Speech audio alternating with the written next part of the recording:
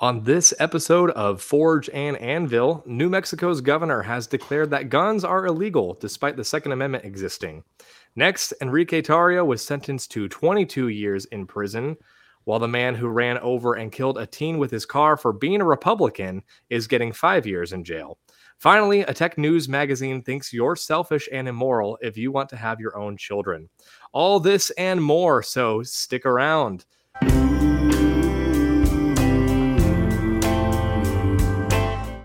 Welcome in, everybody, to the Forge and Anvil podcast. My name is Connor. I am host of this podcast. We are joined tonight by a first-time guest, Dan. So, Dan, I'll go ahead and have you introduce yourself to the audience and tell us a little bit about who you are and what you do. Sure. Thanks for having me to the podcast, Connor. My name's Dan Lyman. I've been a correspondent for InfoWars for years. I run InfoWars Europe, and I also run an immigration-only news outlet called BorderHawk. BorderHawk.news is the website there, and you can find me on Twitter at RealDanLyman. Excellent. Well, welcome. Glad to have you. And I'm joined, as always, by my regular co-host, Michael Aper. Hello, friends. As always, I'm a student of Scripture, and I'd like to see the righteousness of God restored to the people of God, one step at a time. Awesome. Alrighty, everyone. Well, if you are watching this on Twitter, feel free to jump over to Rumble and YouTube if you want to be a part of the chat. We will be taking your chats throughout the night as they come in and are relevant to the conversation. We might not get to all of them, but either way, please join us. We love when you guys are a part of the conversation. And if you are listening to the playback on Spotify or Google Podcast, be sure to catch us sometime when we go live for Monday Night Lives on Rumble or YouTube or Twitter. There's no chat feature on Twitter to my knowledge yet, so feel free to join us on the other two platforms if you want to send in your chat. Feel free to like this video, give it 5 stars, do all the things that you're supposed to do. We appreciate it. We've got a lot of important stories to get to tonight, but we have really pressing news. Before we get to that, Michael, please tell the audience what the heck you did this weekend. This weekend, I attended. I live near Lexington, Central Kentucky, where, as you know, there are many races, many horse races specifically. The equestrian world is vibrant out here. There's a lot of money in that. At one of the local race arenas called Red Mile, there was an event that was hosted that I attended for wiener dog racing, where, in fact, we took dachshunds and people registered them. There were hundreds of wiener dogs. I didn't know that so many wiener dogs existed, but we took dachshunds. There were also corgis and bulldogs. They each in their individual breed were racing against one another, all fighting for that wonderful trophy that was in the shape of a fire hydrant. That is excellent. So was this... Was there a lot of betting on the wiener dogs? That's what I want to know. I know that it was made accessible. To what extent they were actually betting, I don't know. But I know the participants paid $20 each just to get in there and race their wiener dogs, which all proceeds were going to the Humane Society to care for animals or something. But yeah, I know there was betting. I didn't participate myself. Didn't have a leg in the game. But it was a good time for sure. Many, many dogs, lots of cute fluffiness, and random temperamental outbursts of barking and yipping. That's awesome. Well, if you guys haven't been to a wiener dog race, you guys apparently all need to do that. So get over to Kentucky. Apparently it's worth it. Honestly, when I found out about it from a friend of mine who sent me a link on Facebook, and I expected it to be, like maybe 20 dogs, maybe 30 if it was big, and then 50, 60 people. There were hundreds and hundreds of people, if not over 1,000. I mean, there was a gigantic amount of people, and nearly every family had a dog with them as well. I was astonished by the turnout. It was quite an event. That's wonderful. National news for sure. Oh, absolutely. Well, now that we have the important news out of the way, let's go ahead and get into our first story. So this is from the Daily Wire. New Mexico governor suspends people's right to carry guns in Albuquerque. New Mexico Democrat Governor Michelle Grisham banned people from being able to carry guns in Albuquerque and the surrounding County, for at least the next 30 days after a kid was killed during a road rage incident. Grisham signed an executive order on Thursday declaring that gun violence was a public health emergency in the Democrat-controlled state. On Friday, Grisham unilaterally suspended open and concealed carry laws in Albuquerque and the surrounding area. She said that she could further lengthen or renew her order, which was immediately slammed by many as being unconstitutional. Grisham effectively admitted that her order might be unconstitutional when she conceded that she might not win legal challenges filed against the order. Quote, now I am sure as I go through the rest of this, there will be a lot of questions about whether or not we think we have the legal right to do that. I am sure that before you write this, there will be a legal challenge, end quote. So obviously this story blew up over the weekend. If you weren't paying attention to the news cycle, this was pretty ridiculous to see that essentially a governor just unilaterally decided by executive order that gun rights are no longer a thing in the state of New Mexico, or at least in the county. Of course, it's not necessarily statewide. There's a lot of different angles you can take on the actual executive order itself. But either way, it was pretty hilarious to me to see such a blatant power grab, because this is not the first time we've seen this, of course, under the guise of a public health emergency. If that rings a bell to anyone about something that maybe happened not so long ago, something big where a lot of emergency powers was grabbed over a public health emergency. I'm not referring to anything in particular here, obviously. But either way, I thought this was ridiculous just to see the fact that this executive thought that they could get away with it. And we've seen it's really starting to blow up in the governor's face. We've seen a lot of different protests come out, and we'll get into more of that as we continue to hash out this story. But to me, it was actually a bit of a white pill. Now, I think a lot of people probably got black pilled by this story, but to me, it was a white pill because this is one of those moments where they hit the gas too heavy. They really, I think, are trying to go too far, too fast. And a lot of individuals, including liberal Democratic politicians and activists, are even condemning the governor for these actions. So that's kind of a refreshing sight to see. So to me, it's a white pill because whenever they push too far, too fast, a lot more people wake up, which is something that we are in desperate need of. We need normal people to wake up and realize that your rights are under attack. And unfortunately, you have to be vigilant if you want to keep all of your rights. But Dan, I'll turn it over to you to get your initial reaction to the story. Well, yeah, as you kind of alluded to, this is an obvious progression, especially in hindsight, from the other public health emergencies that we've been subjected to in the past couple of years. But also, it is a strong overreach, and even someone like David Hogg was pushing back against this. I think they said this is a bit too much all at once. But I have a different take on it. I think those things all taken into consideration. I wouldn't be surprised if this is the first of many such attempts like this. Obviously, they're going to, this is a beta test. They're going to see what the reaction is to it. They're going to gauge, how the actual in the streets reaction is, and then what it looks like when it enters into the courts and when there are legal challenges filed against it. But why would we think that someone like Eric Adams wouldn't try this in New York City, or perhaps Gavin Newsom in California somewhere down the line? I think that even if they hadn't all coordinated this behind the scenes, probably a lot of them are holding their breath saying, let's see how this plays out, because we've seen just how much American citizens are willing to take in the name of a public health emergency. And if this picks up any steam whatsoever, I feel like this is just going to be one of the first of many. And, as we saw with the previous public health emergencies, they weren't scared to go for this kind of a massive power grab all at once and kind of see how it would play out. And of course, in some places there was pushback. In entire states, you had kind of a scaling back of that, like in Florida, where, initially the whole country kind of moved in one direction during the first few weeks of that whole health issue. And then in some places, like, there was enough pushback and it kind of got, pulled back a little bit. And maybe people like Governor DeSantis or local mayors, local sheriffs felt like, what, this is pretty unconstitutional to say the least, and maybe we're not going to go so hard. But in other places, like in California or like in New Mexico, I mean, they kept the pedal to the metal in those states for a long time. And no amount of protesting from, minority conservative groups or minority, patriot groups really scared them in any way.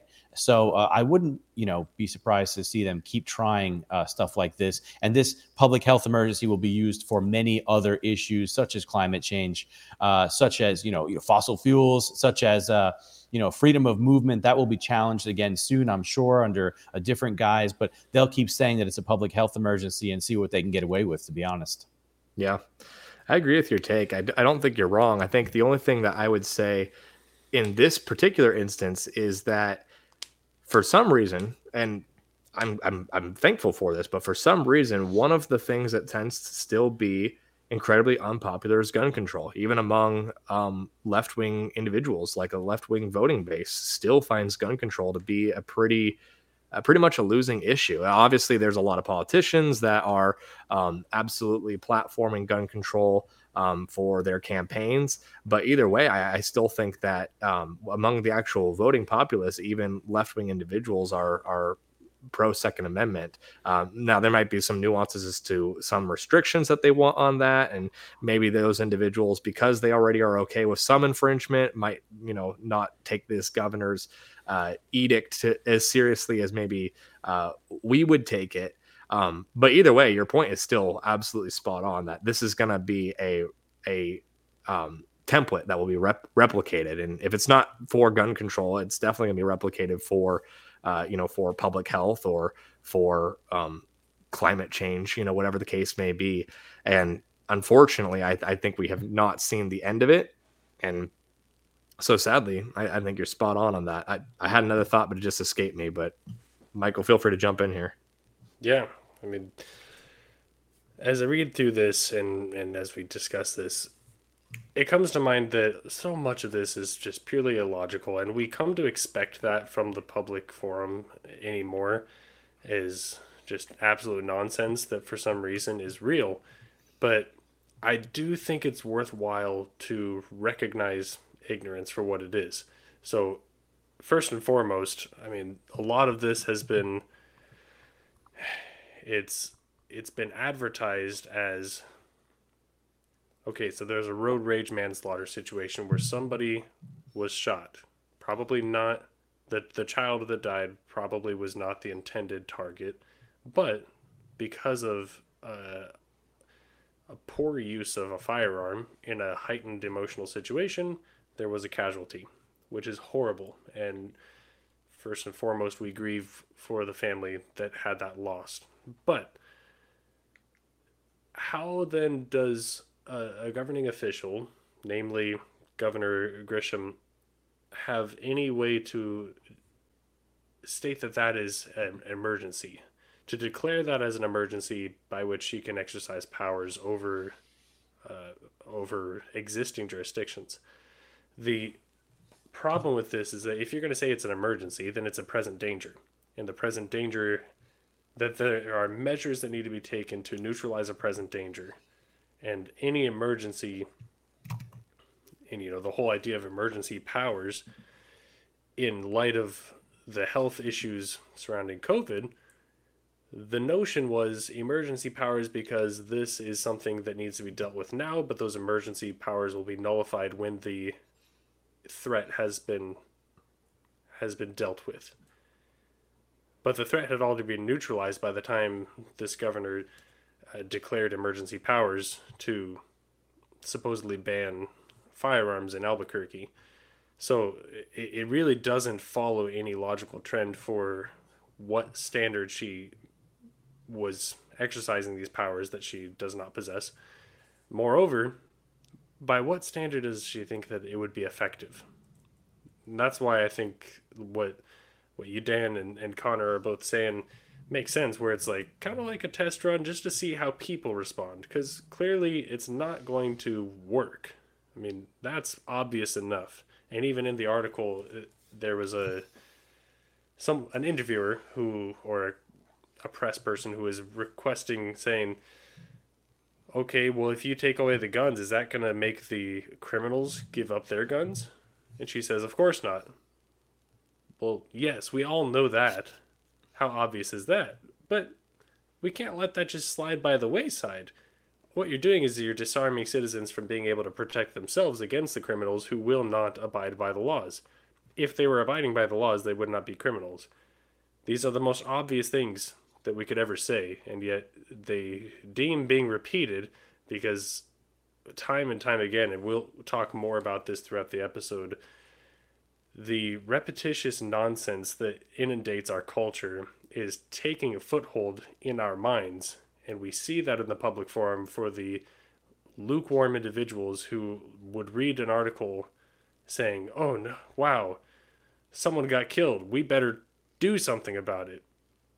Okay, so what will we do about it? Will we disarm people who could be protecting citizens? Will we?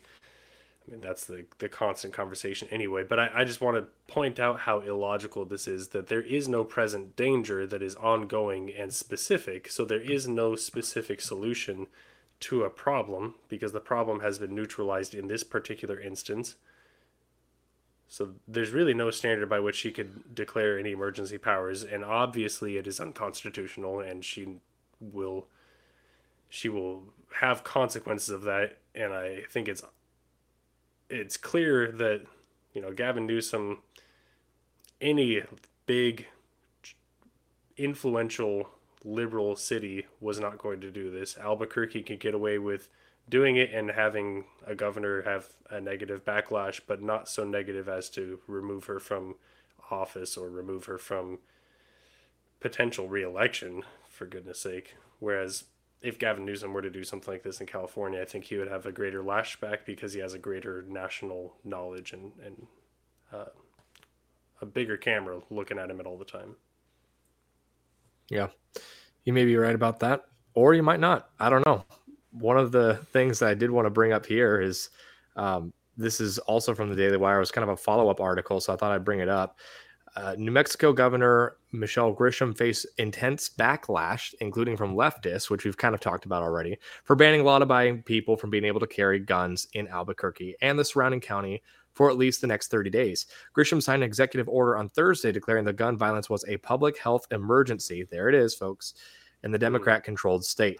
On Friday, Grisham unilaterally suspended open and concealed carry laws in Albuquerque and surrounding areas. We've talked about that already. I just want to read some of the criticism. So this is from David Hogg, which Dan, you referenced a moment ago. He said, I support gun safety, but there's no such thing as a state public health emergency exception to the U.S. Constitution.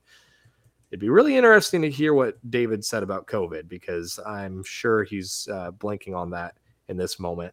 But either way, I appreciate what he's saying about this instance. And then Representative Ted Lieu from California, Democrat, also pushed back on the executive order. He said, quote, I support gun safety laws. However, this order from the governor of New Mexico violates the U.S. Constitution. No state in the union can suspend the federal Constitution. There is no such thing as a state public health emergency exception to the U.S. Constitution. In New Mexico, Republican State Representatives Stephanie Lord and John Block said on Saturday they are pushing for Grisham to be impeached. So that was just some of the backlash that I wanted to quickly highlight, partially because of what you said, Michael, regarding their chance of reelection. Now, I'm not necessarily saying this impeachment is going to go anywhere. I think that there's California already showed us that impeaching a governor is not exactly an easy task to go through, like any form of like a recall or anything like that. I don't know what the exact state laws in New Mexico are around ousting a governor that the public no longer has the confidence of. But Zach Aval in the chat actually said, moderate Democrats historically have killed most attempts at gun control legislation. We're more united on this than we realize. And that was kind of to my point earlier. And to the point of kind of these left-wing individuals giving criticism, I think ultimately it's just a losing issue. When you see across the board, we've actually gotten much more gun freedom in America over the last couple of decades than we have a restriction, which is awesome to see. It's just one of the few fronts that we're really seeing freedom win. But of course, I'm super skeptical like you, Dan. Like, I don't think you're wrong about what you were initially saying to the article.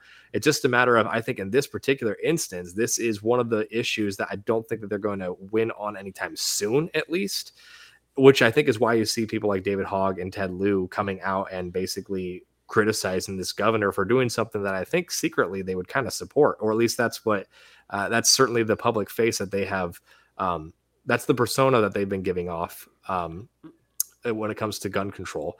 So I think it's interesting to see their critiquing here, but I don't know, Dan. I mean, do you think that there's other motivations for why they might be throwing out these critiques?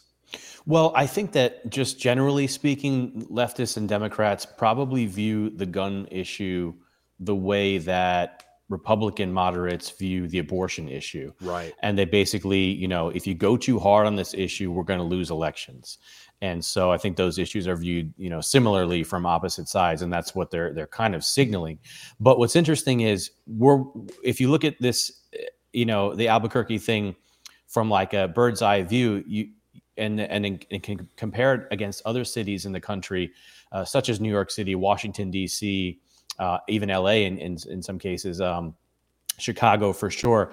You're watching someone make a power grab all at once rather than chipping away the way that they have in these other cities. So the law or the executive order that's being imposed in Albuquerque, is not all that dissimilar from the laws that are on the books in these other cities that have disarmed the law-abiding public. We're just watching it happen all at once and realizing, it's probably not going to stand.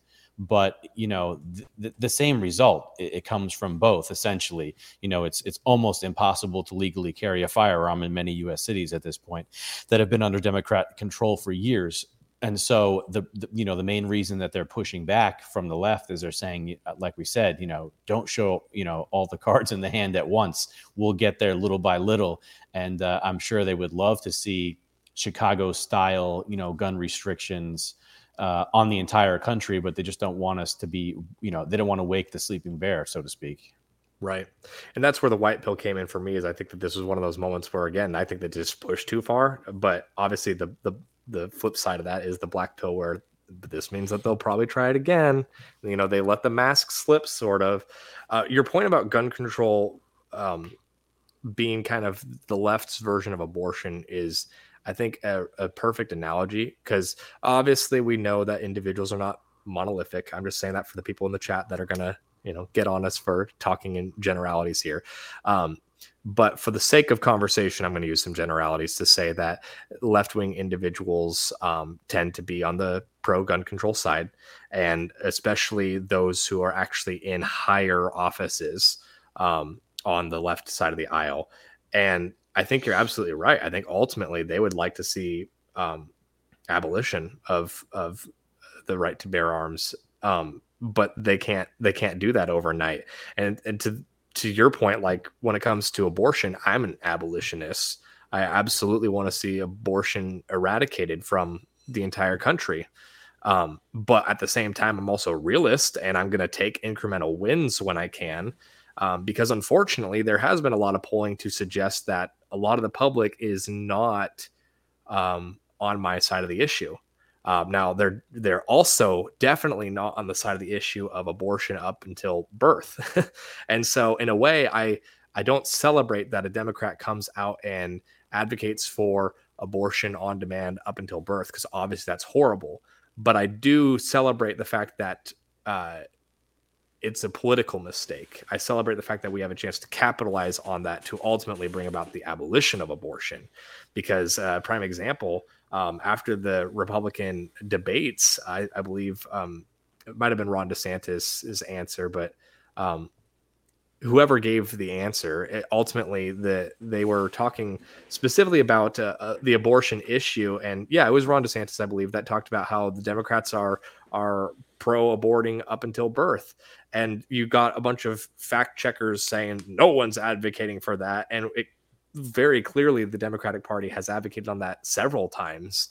I mean, I believe even it was Colorado after that birth. said, I believe it was Colorado that said after birth. They put that into legislation. So it's like, yeah, there's a lot of normies or apolitical people that are not paying attention, that do think that the Democrats are just the Democrats of the 80s and 90s of safe, legal, rare, but they're not. They're absolutely not. And it's very high up people in the party that have in the past, very recently, advocated for abortion all the way through 9 months. And because of that, there's a lot of people that were disgusted by that. And ultimately, that's one of, I would say, 3 essential reasons why Virginia flipped red in 2021. and Glenn Youngkin became governor. I don't know if Glenn Youngkin has done any abortion legislation that's been any pro-life wins in Virginia. I haven't paid that close attention to it, but either way, we got an individual who brought about significantly more freedom in the state of Virginia because Terry McAuliffe was the one that was talking about having a conversation with the baby basically on the tray. Well, we'll make the baby comfortable and have a conversation with the mom. Like, that talk was horrifying to so many individuals. And I really think that made people who were maybe okay with a first trimester abortion, as much as I hate that, these individuals, for whatever reason, the marketing around abortion has convinced them that that's okay. But they know it's definitely not okay when it looks undeniably like a child.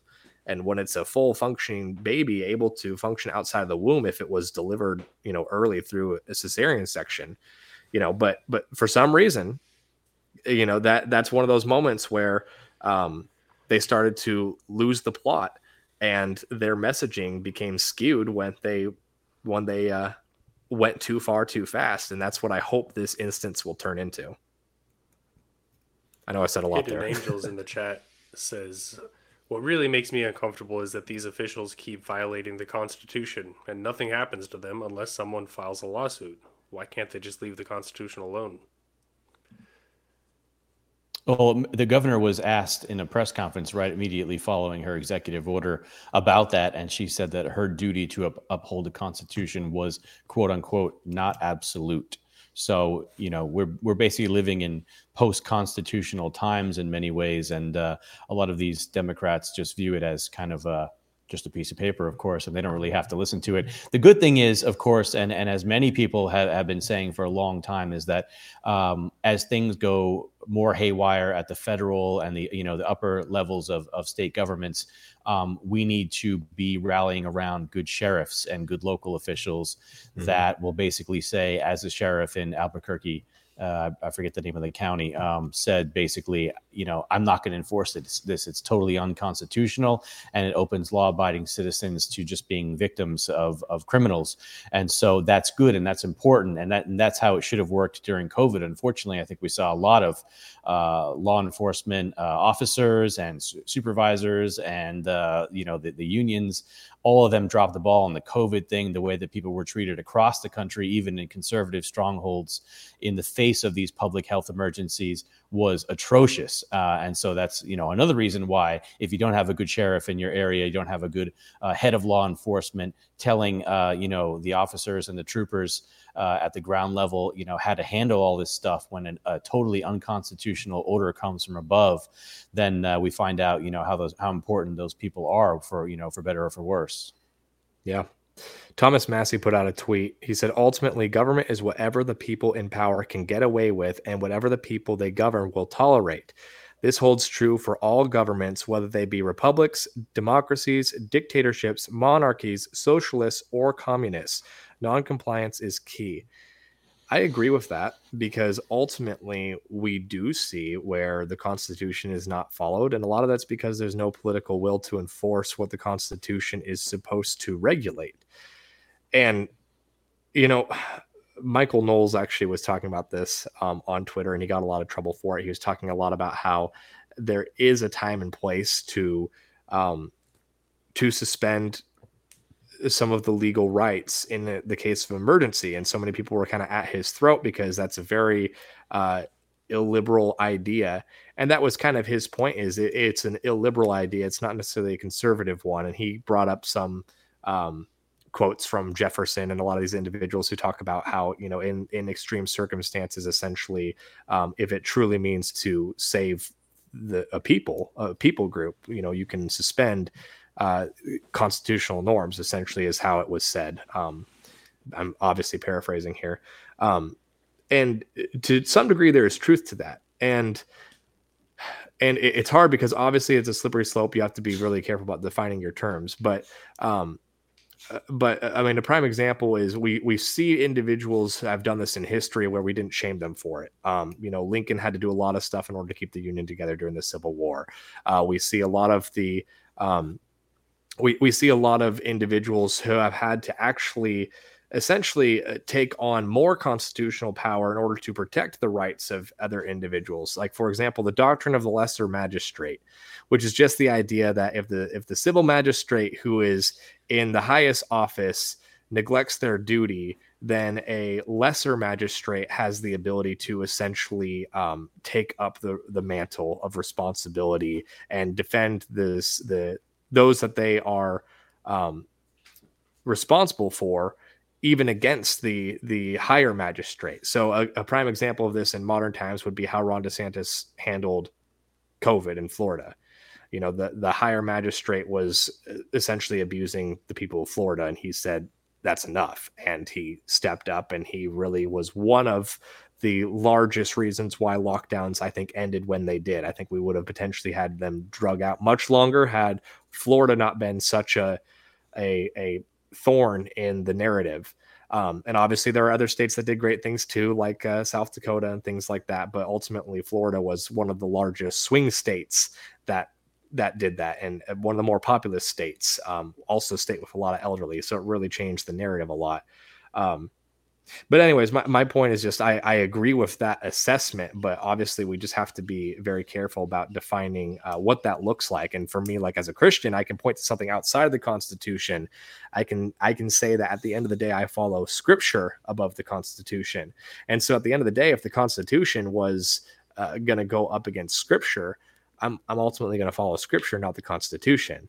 Now, luckily, the Constitution was written with Scripture in mind, and it very much does a good job of living into the biblical worldview when it's in its proper sphere. But we see that the government is oftentimes not in its proper sphere, and it's kind of up to the family and it's up to the church to advise the government and to, at some time, rebuke the government until they are back into their proper sphere. And that's a lot of what the conversations like these are good for.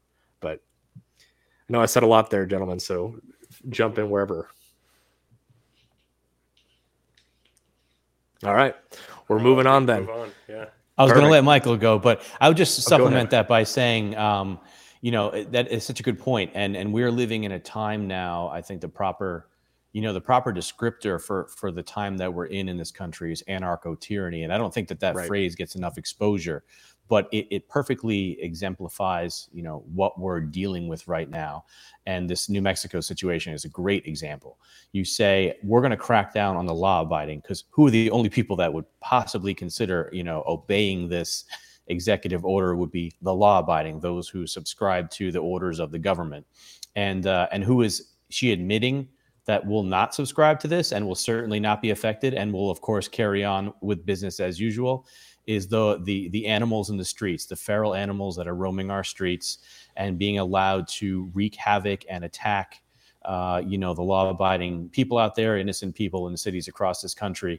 And essentially what we have at the ground level is anarchy. And so, and that's being allowed to flourish. And so that does create this issue where you have the most powerful person in the state saying that I'm going to attack the law abiding. And that's where you have someone like the sheriff saying, I will not enforce this order as it's unconstitutional. So that's a great, example of what you were just talking about with the lower and upper magistrate. Yeah, absolutely. All right, well, let's jump into our next story. So this is from timcast.com. Get rid of this bubble here. Enrique Tarrio sentenced to 22 years in prison. The former leader of the Proud Boys was convicted of seditious conspiracy in May in connection to the Capitol riot in 2021. The former leader of the Proud Boys has been sentenced to 22 years in prison and 36 months of supervised release, the longest sentence given to any person in connection to January 6. Enrique Tarrio appealed in federal court in Washington, D.C. on September 5th, after nearly a week-long delay. Tarrio was convicted of seditious conspiracy in May after the federal government accused him and 4 other Proud Boys of plotting to disrupt election proceedings on January 6, 2021 at the nation's capital. Tarrio was not in Washington, D.C. on the day of the riot. Quote, I have been selfish, said Tarrio while addressing the court. I have made strides to be a better man during my incarceration, end quote. Tario, 39, asked U.S. District Judge Timothy Kelly not to take his 40s from him and expressed his desire to get married and start a family. I am not a political zealot, Tario said. I didn't even think it was possible to change the results of an election. Judge Kelly found that the terrorism enhancement sought by the Department of Justice should be applied, as there is a preponderance of evidence that Tario was a leader or organizer of the activity that involved 5 or more people. What happened that day damaged an important American custom that helps support the rule of law and the Constitution. That day broke our previous unbroken tradition of peacefully transferring power, Kelly said before handing down his verdict. It's kind of hard to put into words how important that peaceful transfer of power is.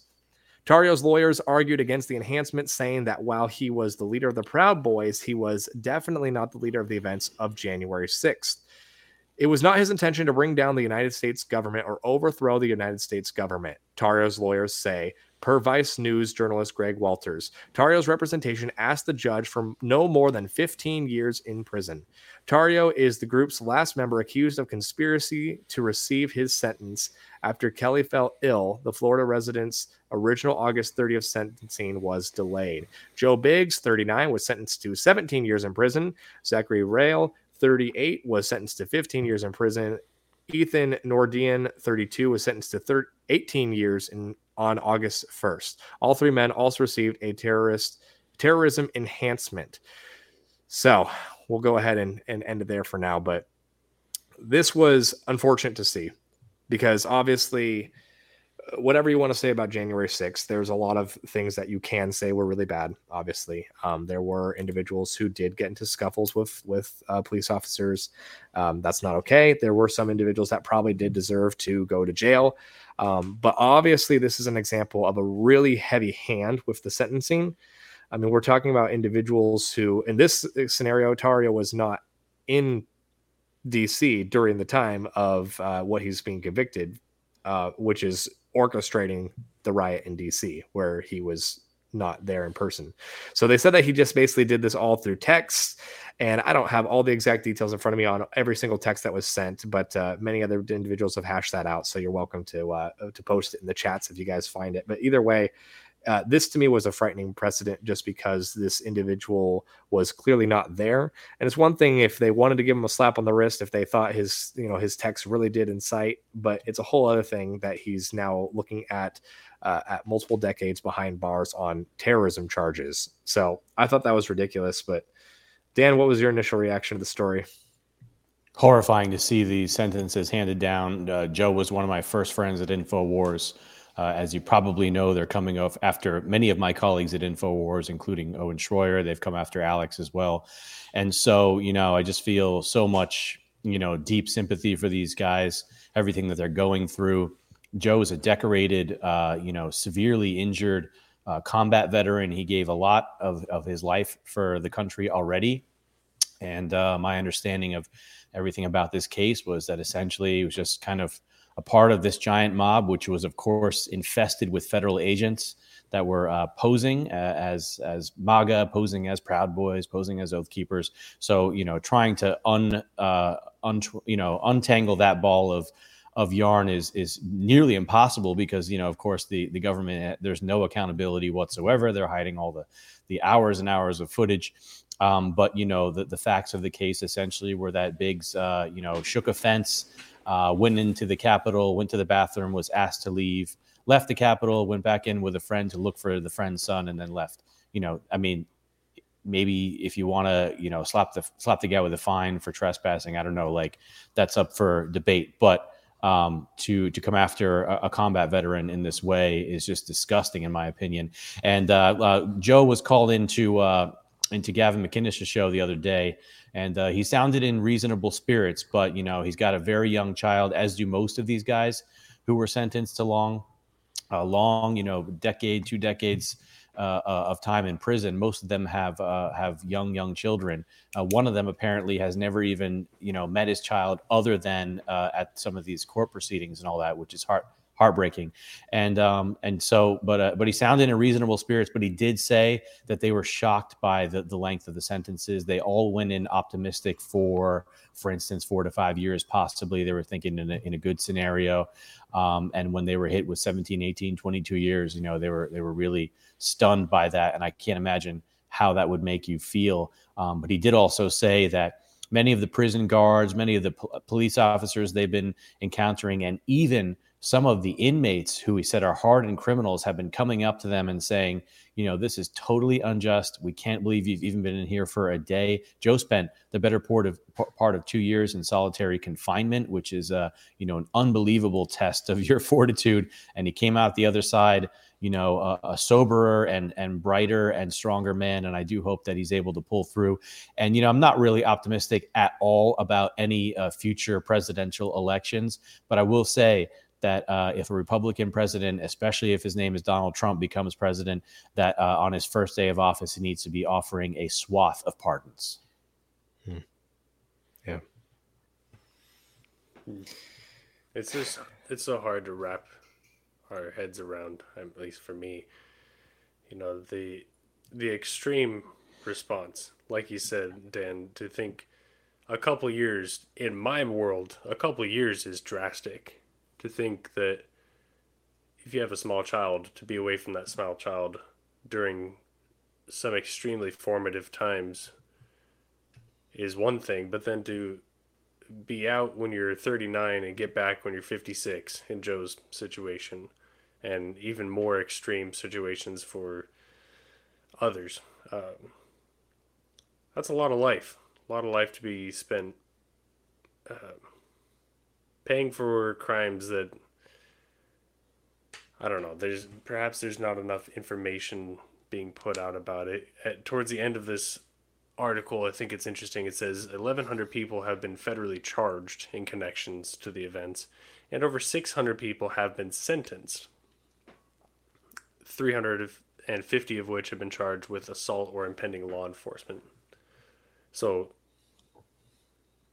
what I wonder is those 600 people who have been sentenced, and presumably the 1,100 who have been charged, have undergone extensive background checks, informational collections to see who they were talking to, what led up to the January 6th. And the sentencing leads me to think, I hope and I pray in good faith that our judicial system is not so corrupted that they are completely innocent, but the degree to which their faults are in lying. This article surrounds Tario specifically and his leadership over Proud Boys. How many of those 600 people who have been sentenced are confirmed Proud Boys conspirators who had been directed by Tario specifically? There's information that isn't being told about some of the details that, maybe we shouldn't expect that from a surface level news outlet like this. But I don't know. What are your thoughts on that? Yeah.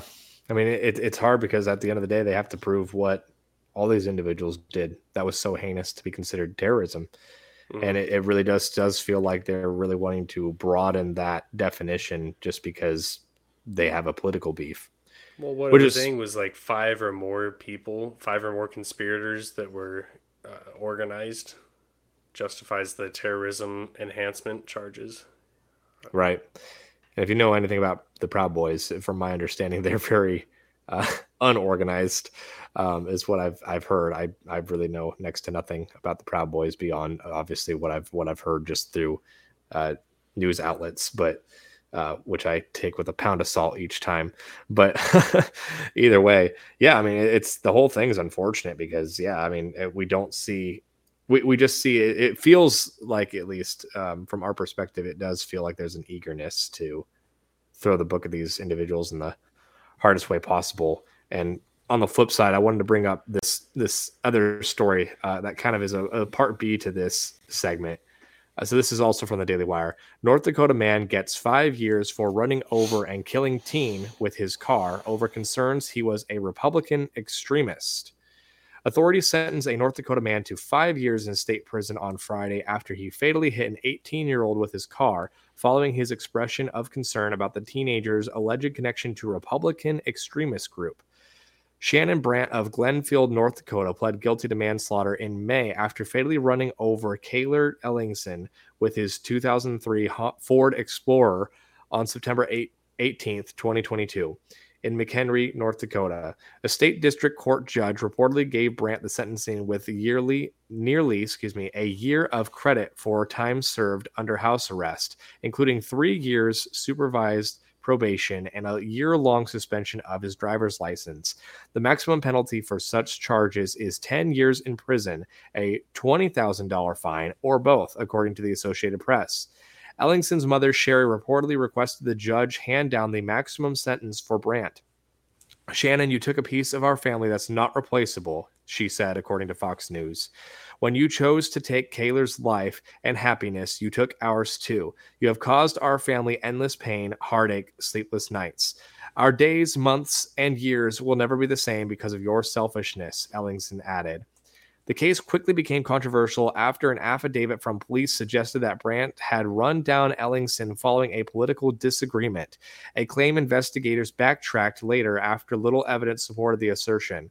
Foster County State Attorney Kara Brinster said Brandt had been drinking and arguing with Ellingson before the incident.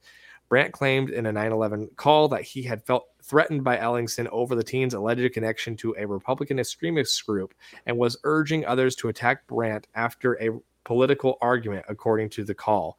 He was threatening me with something to have to do with something with an extremist Republican group.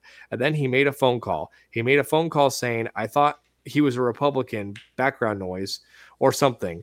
You're going to have to come here and handle him. I got scared to death. I didn't know what to do. A transcript of Brandt's 9/11 calls say.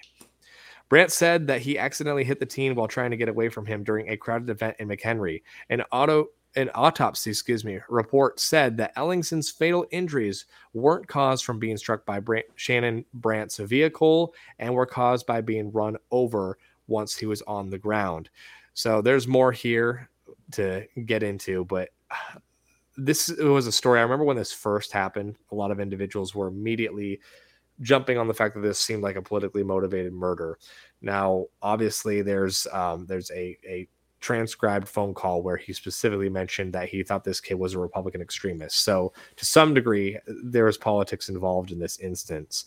But either way, at the end of the day, whether you want to believe it's politically motivated or not, this is an individual that ran over an 18-year-old, what seemed to be intentional from what everything I've read. Now, feel free to correct me, either of you, if you feel differently or see differently. But either way, this individual has been given 5 years as opposed to other individuals that are given nearly 2 decades worth of sentencing for being somehow involved in January 6th, many of which in slight capacities, such as Tario, who was not even at the Capitol. So obviously, this is, to your point, Dan, this really makes me think of anarcho-tyranny. It really does seem like there is a justice is not blind. Lady Justice is not blind. There is a tiered political system, and unfortunately, this is probably not the last we're going to see of it. My hope is that by bringing attention to this, that we could honestly turn down the heat. I really do think that that's ultimately what we want to see happen when we have these conversations. But either way, I'll turn it over to you for your initial reaction. Well, it's a shame that this is such a tragic story, because I would love to have a laugh at the phrase Republican extremist, because I have to wonder, what is a Republican extremist?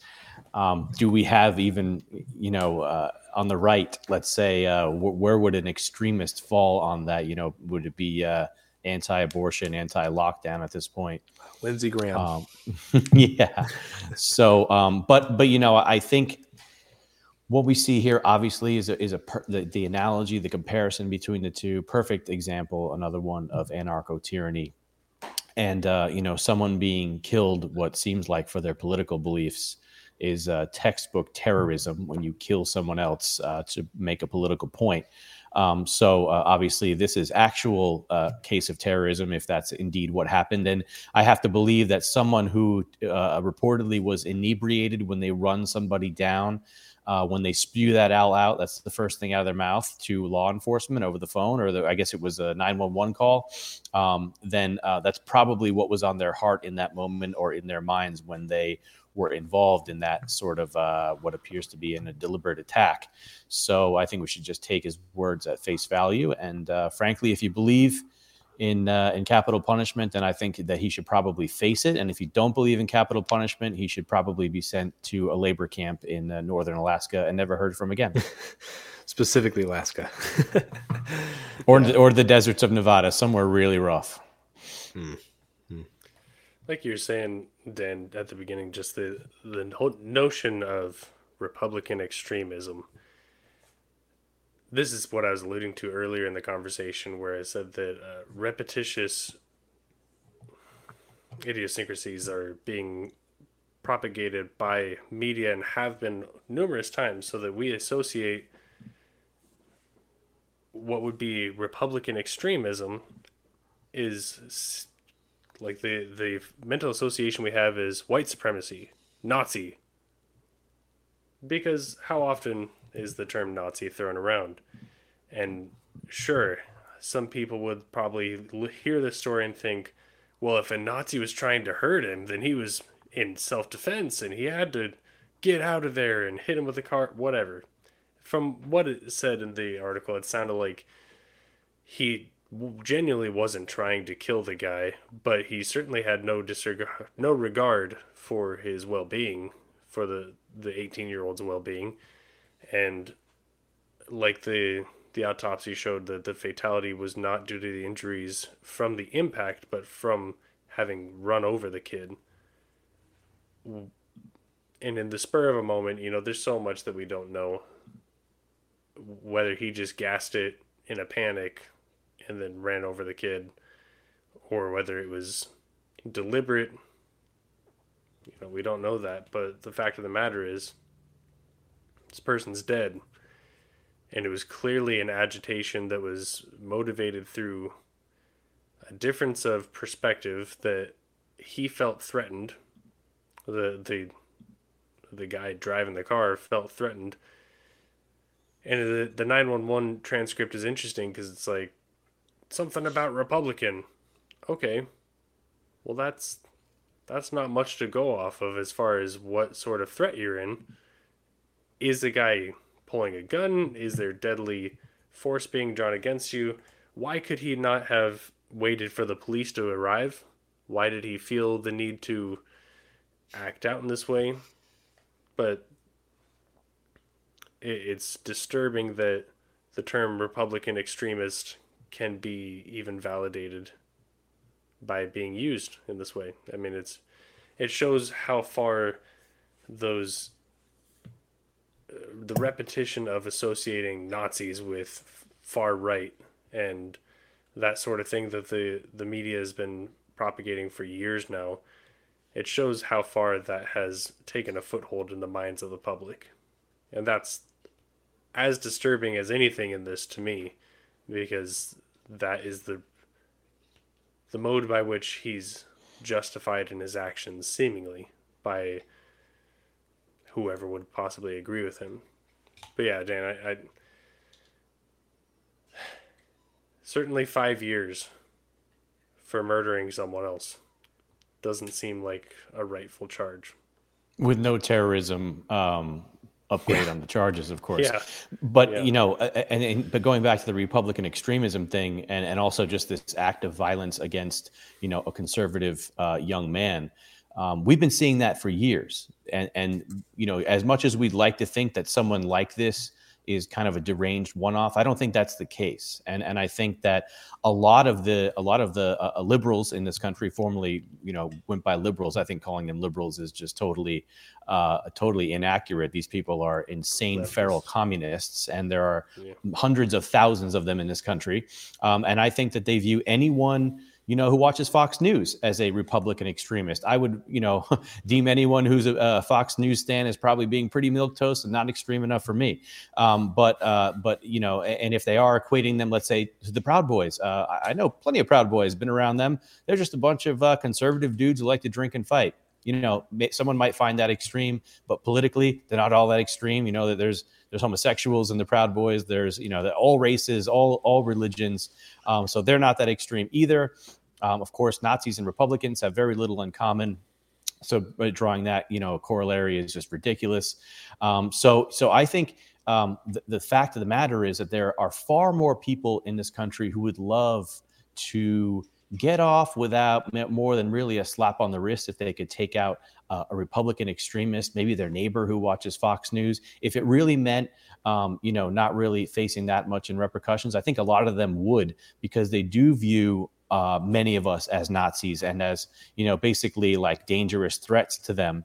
When, of course, all we've seen 99.9% of the time, if you just go back to the Trump campaign, how much violence there was outside of practically every rally, some rallies even having to be shut down because so many Democrats were out in the streets attacking Trump supporters, families, single women, lone elderly people, sometimes even inside the events. And you just never see that. You've never seen that at a Biden rally. You've never seen that even at an Antifa gathering, where it would be totally justified if everyone at one of these gatherings, such as the Chaz in Seattle, was just rounded up and never heard from again as well. I mean, these are the scum of the earth. Nobody goes there. Nobody attacks them. Nobody's committing violence against them. Nobody's even calling for it, because our side never does that. Their side does it all the time. So, I mean, this is not just an isolated one-off. We saw the guy who brought a gun to a Republican or a congressional baseball game and started shooting up Republicans. We've seen members of Congress being attacked physically at their homes, like Rand Paul. Trump has had threats on his life day in and day out, every day since he announced his candidacy. So this is kind of the MO of leftists. They're the ones who have been terrorists for decades in this country, the Weather Underground, all the way through today with Antifa. And our side just doesn't really ever do anything like that. And the one time maybe that they fight back, like the Proud Boys, they end up in jail for years. So how do you think that we turn down the heat? Because that's the question that I always am contemplating, every day of my life. How do we turn down the heat in this political climate? Because obviously, like, there's a point where there's individuals that are just wanting justice to be equal, and it feels like we can't get that. But then at the same time, there are individuals on the opposite side of the aisle that would just say right back at you to all the things that you just said, Dan. So obviously, there's a certain point where we have to have something outside of ourselves to look to administer justice, but obviously we have to talk about what we do on an individual level as well as a societal level. So, I mean, what's your thoughts on turning down the heat? The only way, in my opinion, as much as I would love to see it, because I would much rather live in a peaceful, cohesive nation that we might have had 50 years ago, where it was a lot easier for people to get along. Political differences were put aside for the most part, and people could have, functioning communities. That time has passed, unfortunately, and I don't think that that's really any fault of our own, especially being the generation that we're in. I think that the generations prior to us should have handled this and not let it ever get to this point. But this country needs to find God. And individuals need to find God, and it will take an act of God, if anything, to bring unity back to the country. Yeah. I don't see that happening, but only God can know whether or not it will and how he will, deal with it in that moment. But frankly, I don't see it happening. And in terms of turning down the heat, look to our elected officials. Are they turning down the heat? No, they are arresting thousands of law-abiding citizens and, conducting the largest manhunt in American history, probably in world history, looking for every single person that was in Washington, D.C. on January 6th, to put them in prison, putting grandmas in prison and, going after, decent people who just want a fair election, let's say. And so I don't see the heat being turned down unless it's an act of God. And so I think we just need to prepare to stand our ground. Michael, anything to add? It harkens back to what we've said time and time again, is that our faith is not in legislation. Our faith is not in people, nor the authorities that be in our governance. but the authority that is absolute, and that is in God. So just as we trust that it won't happen without an act of God, we also trust that our Lord will act on behalf of the righteous. And that doesn't mean that the Proud Boys are the repentant, good Christians either. I'm just saying our hope is not in this world. And tonight's topics are fairly dismal in that regard, and seeing justice not be served well.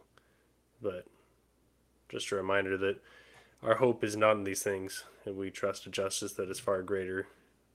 And that is the source of our salvation. Amen. AMC Rebels ST. Sorry, I don't know exactly how you want us to read out your username, but you said Dan said it will take an act of God. I'm not religious. And then you said I'm open. I'm assuming you meant open to religion, potentially. Not quite sure. I might be misreading that depending upon when the chat came in.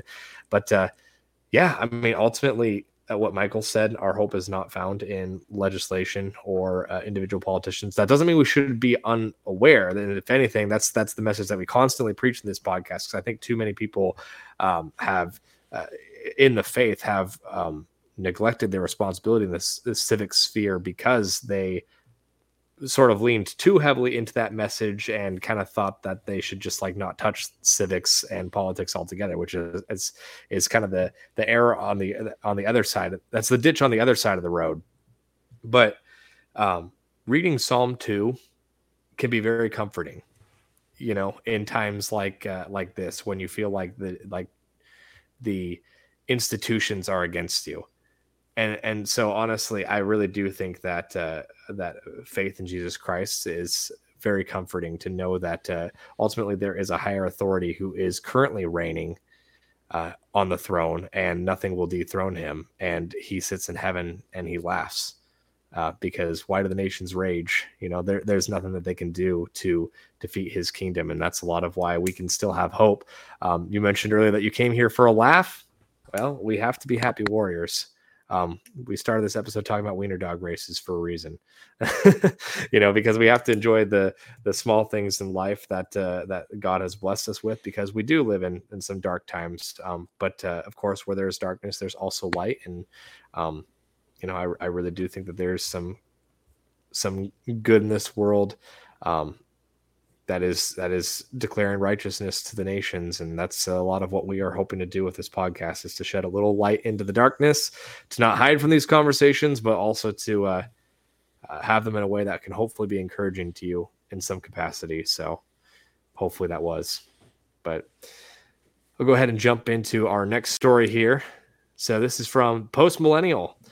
Tech News magazine Wired published a story and made it an editor's pick on Thursday that claimed it was immoral to want children who share one's genetic makeup, and claimed that reducing biologism. Wow.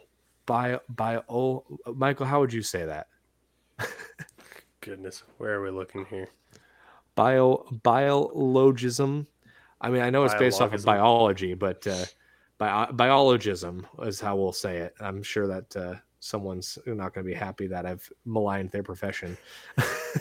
It could be a way to push back against the biological essentialism built into white supremacy. In the intro, the author rejects the notion that having a biological child creates a hardwired relationship and bond between the parent and child, and that this prioritization of biological inheritance, biologism as some call it, has recently become unsettled.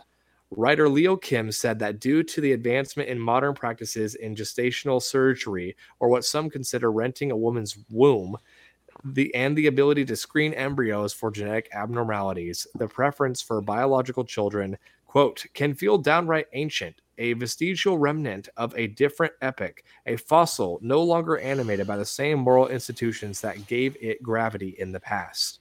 When looking into the idea of genetic testing, the article notes the horrors of state-sponsored eugenics, but that the ability to genetically screen embryos for disease and determine traits is minimal in scope. He suggests that if biology is to be a factor at all, it should be only considered insofar as it prevents harm and suffering. So clearly the article is going to go on to talk much more in depth, and feel free, either of you, to bring up any point if there's something important there that I missed. But I just thought that this article in general was just an interesting read, because sadly, this just seems to be, again, part of the trend to break down normal nuclear families. And I think it's definitely a slippery slope with some of the fertility industry. I haven't done a ton of thinking about things like surrogacy and IVF and things of that nature. I know that it has blessed many individuals, but I do know that there's a lot of playing God with this area of science. And unfortunately, I just feel like at the end of the day, this is just going to be another opportunity for individuals to really promote depopulation. Honestly, they're going to say, why have your kid when you can have someone else's embryo that's already been frozen in in a freezer for years. And there's just going to be a whole lot of push to not worry about having your own children. And that's unfortunate, because Psalm 127 says that children are a blessing from the Lord. Blessed is the man who fills his, they are arrows in the hands of a mighty warrior. Blessed is a man who fills his quiver with them. Um, and to me, this is just really sad to see. I just think it's unfortunate that there is a genuine push within the mainstream narrative to not only promote childlessness, but even if you do want a child, you have to be okay with it potentially not being yours, because apparently it's wrong for you, it's immoral for you, and selfish to want to have your own children. And I think that's just ridiculous. It's a load of hot garbage. But Dan, what was your initial reaction to that article? Well, you see something like this and your brain starts going, you start remembering all these different, possibly connected stories, possibly connected situations. Of course, the obvious ones are like, whole trans thing or surrogacy. We're seeing homosexuals just buying babies, just renting wombs like left and right, and they're being praised for it. And it's such a beautiful moment when they show up, even including our transportation administrator, but a judge. But it made me think of this, actually. This was just 4 days ago.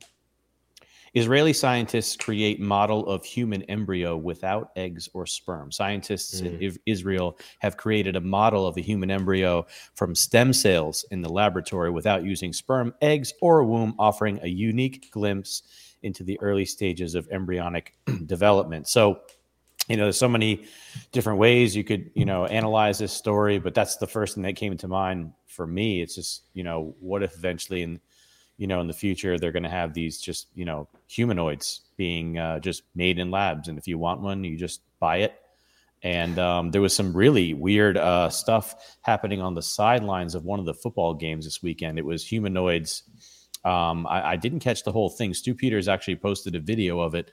And it was basically, they looked, quite a lot like humans, and they were wearing these outfits. And I want to say the theme of it was the creator or something like that. And I thought of that when I read the story as well, which I should probably go back and find that tweet, because we're living in a time now where science is essentially, the really, diabolical scientists are figuring out ways that they can maybe just make humans out of nothing. And at that point, if you're 50 years old and you're a childless wine ant and you desperately want a child at that point, and it's way too late for you, why not just buy one? And how is that any different than having a dog at that point? I suppose it'll look a little bit more like you than the dog. So I mean, we're just heading into this really, really weird time in the years ahead, coupled with AI, coupled with transhumanism. So it's not surprising to see an article like this, and it just gets your head spinning, wondering, what do they have in store? Well, yeah, we basically live in Total Recall or some other 80s sci-fi film that would have been absolutely ridiculous at the time, and yet here we are talking about eugenics and cloning, everything you just discussed. The heart of the question in this article is talking about whether or not it's immoral, right? And the stance of the article would be that it is immoral, and that it is biological essentialism, which is an asset of white supremacy. which is pretty fascinating and telling of itself. Because last I checked, biological essentialism I thought was just a human trait that we wanted to continue our species, but apparently that's reserved for white supremacists. But the morality behind it. So we look at morality through a biblical lens.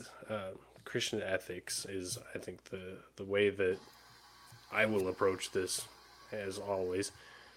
And there's a few different aspects to this where, in Scripture, just peeling back the layers quite a bit, there's the actions that you take, and there are the intentions behind those actions. The actions are, you're responsible for actions that are sinful or that are evil, but also there's intentions. And when Jesus comes in the Sermon on the Mount, he specifically says, "You've heard that it is said, don't murder your brother, but I tell you, even if you say he's an idiot, in your heart you've murdered him in your heart.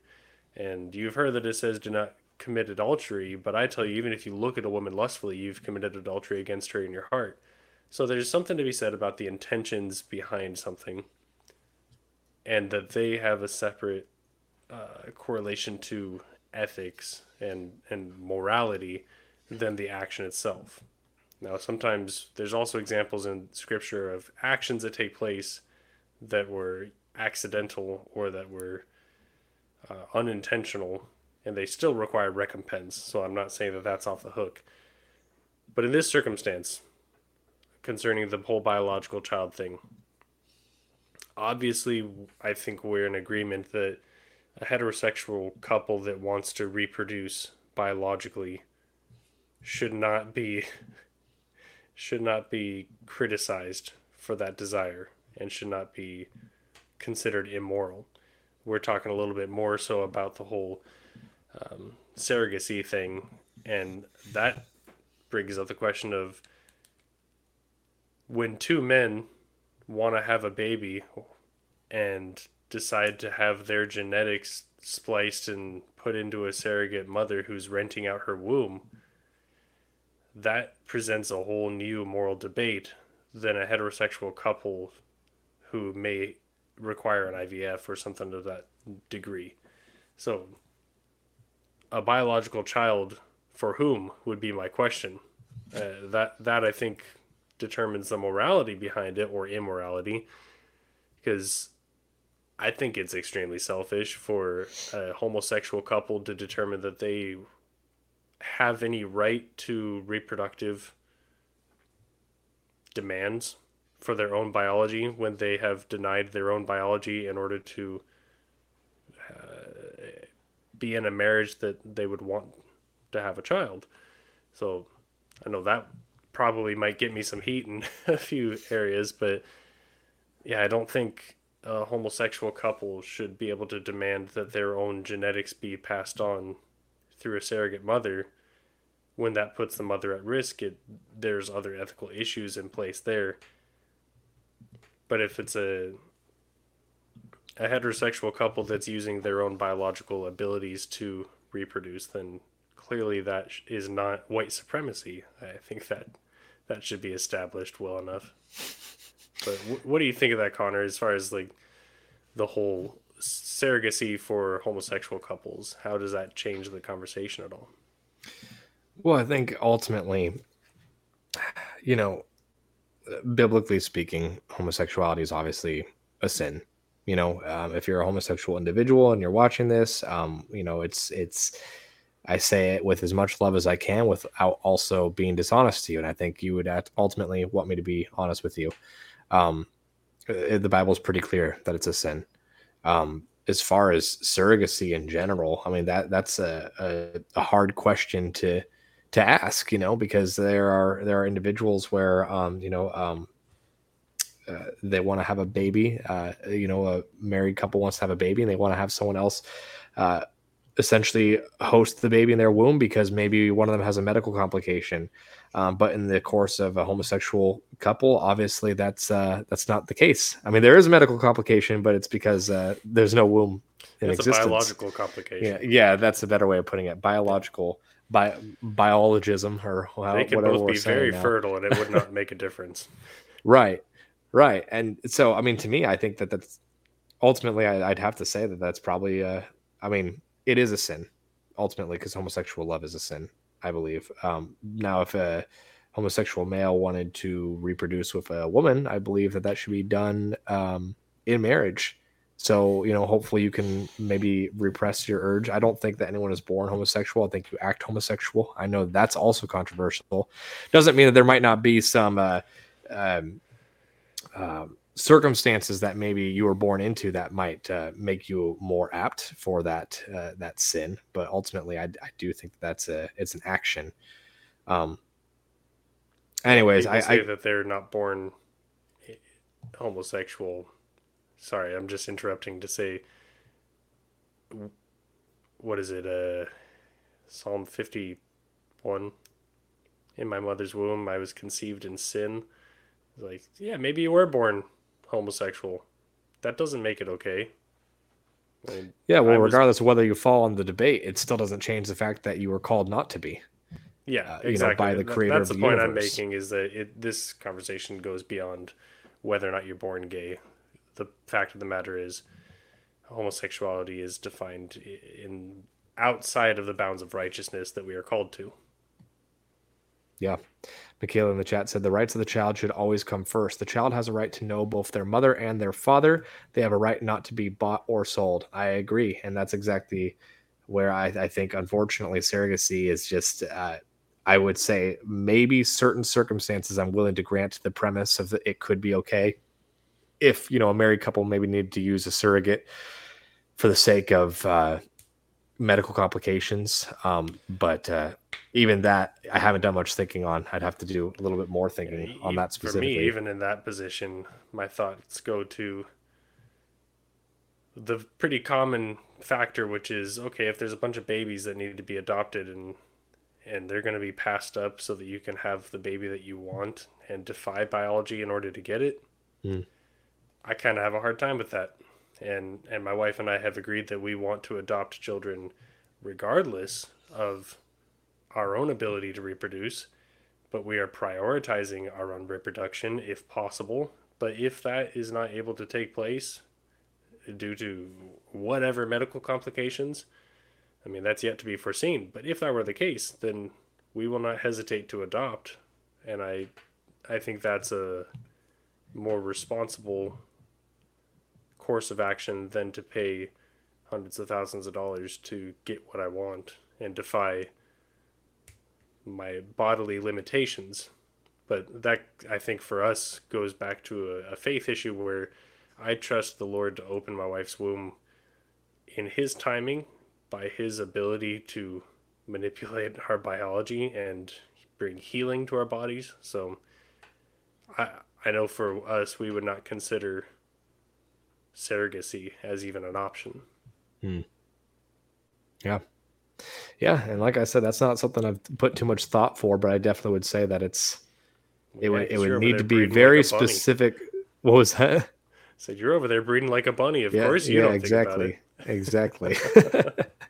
Yeah, but I don't know. It's interesting. These bioethic questions are really interesting, and unfortunately, to Dan's point earlier, it's something that we have to start thinking about because apparently there's AI coming, there's humanoids coming. I mean, my goodness, the amount of things that we are going to be dealing with in the coming decades. I mean, we're kind of at the point where we're about to have another industrial revolution sort of happen in the realm of AI. I mean, I think our world's going to be completely different, even 10 years from now. Um, it will be probably bigger than even like when the iPhone hit the market and smartphones became a thing. And we have to start figuring out these questions. And it's good that you asked me, Michael, because that's an area that I definitely need to do more thinking on because yeah, it's not a question that I've received before, but it's a question that is going to become more and more common as we continue to go down this time in history that we're living in. Yeah. Any closing thoughts, gentlemen? All right. We've done it. We've solved all the problems of the universe. We are able to now go to bed and rest easy, knowing that we have solved everything, and none of you are having any trouble ever again. So thank you, everyone, for joining us. We really do appreciate it. It's been a fun conversation. Dan, where can people go to keep up with you and everything that you're doing? All my work every day is at Infowars.com, borderhawk.news. You can find me on Twitter at RealDanLyman, Lyman, or at Borderhawk News. Awesome. Michael, where can people find you? I'll be in the library reading about the rhetorical criticisms of the book of Ephesians and learning Hebrew. Excellent. All right. Well, Godspeed on that. Thank you, everyone, for joining us. We really appreciate it. If you're listening to Spotify or Google, feel free to join us sometime in the chats on Rumble or YouTube on a Monday night, 8 p.m. Central. We are actually not going to be live for a couple of weeks. We have some pre-recorded material because, to Michael's point, I'm with child, not myself, of course, but Connor, I am with child. You are with child. You look fantastic. Thank you. I thought we agreed this wasn't possible. Well, you guys would be shocked. It is 2023. Connor is a birthing person. News. Awesome. Well, thank you, everyone. Hopefully you got a laugh at the end there for some serious topics that we had tonight, but we appreciate you listening. We'll see you next time. And to be clear, Connor's wife will be having the child. Yes, let's throw that in case anyone is clarification out doubting. there. All righty. We'll see you.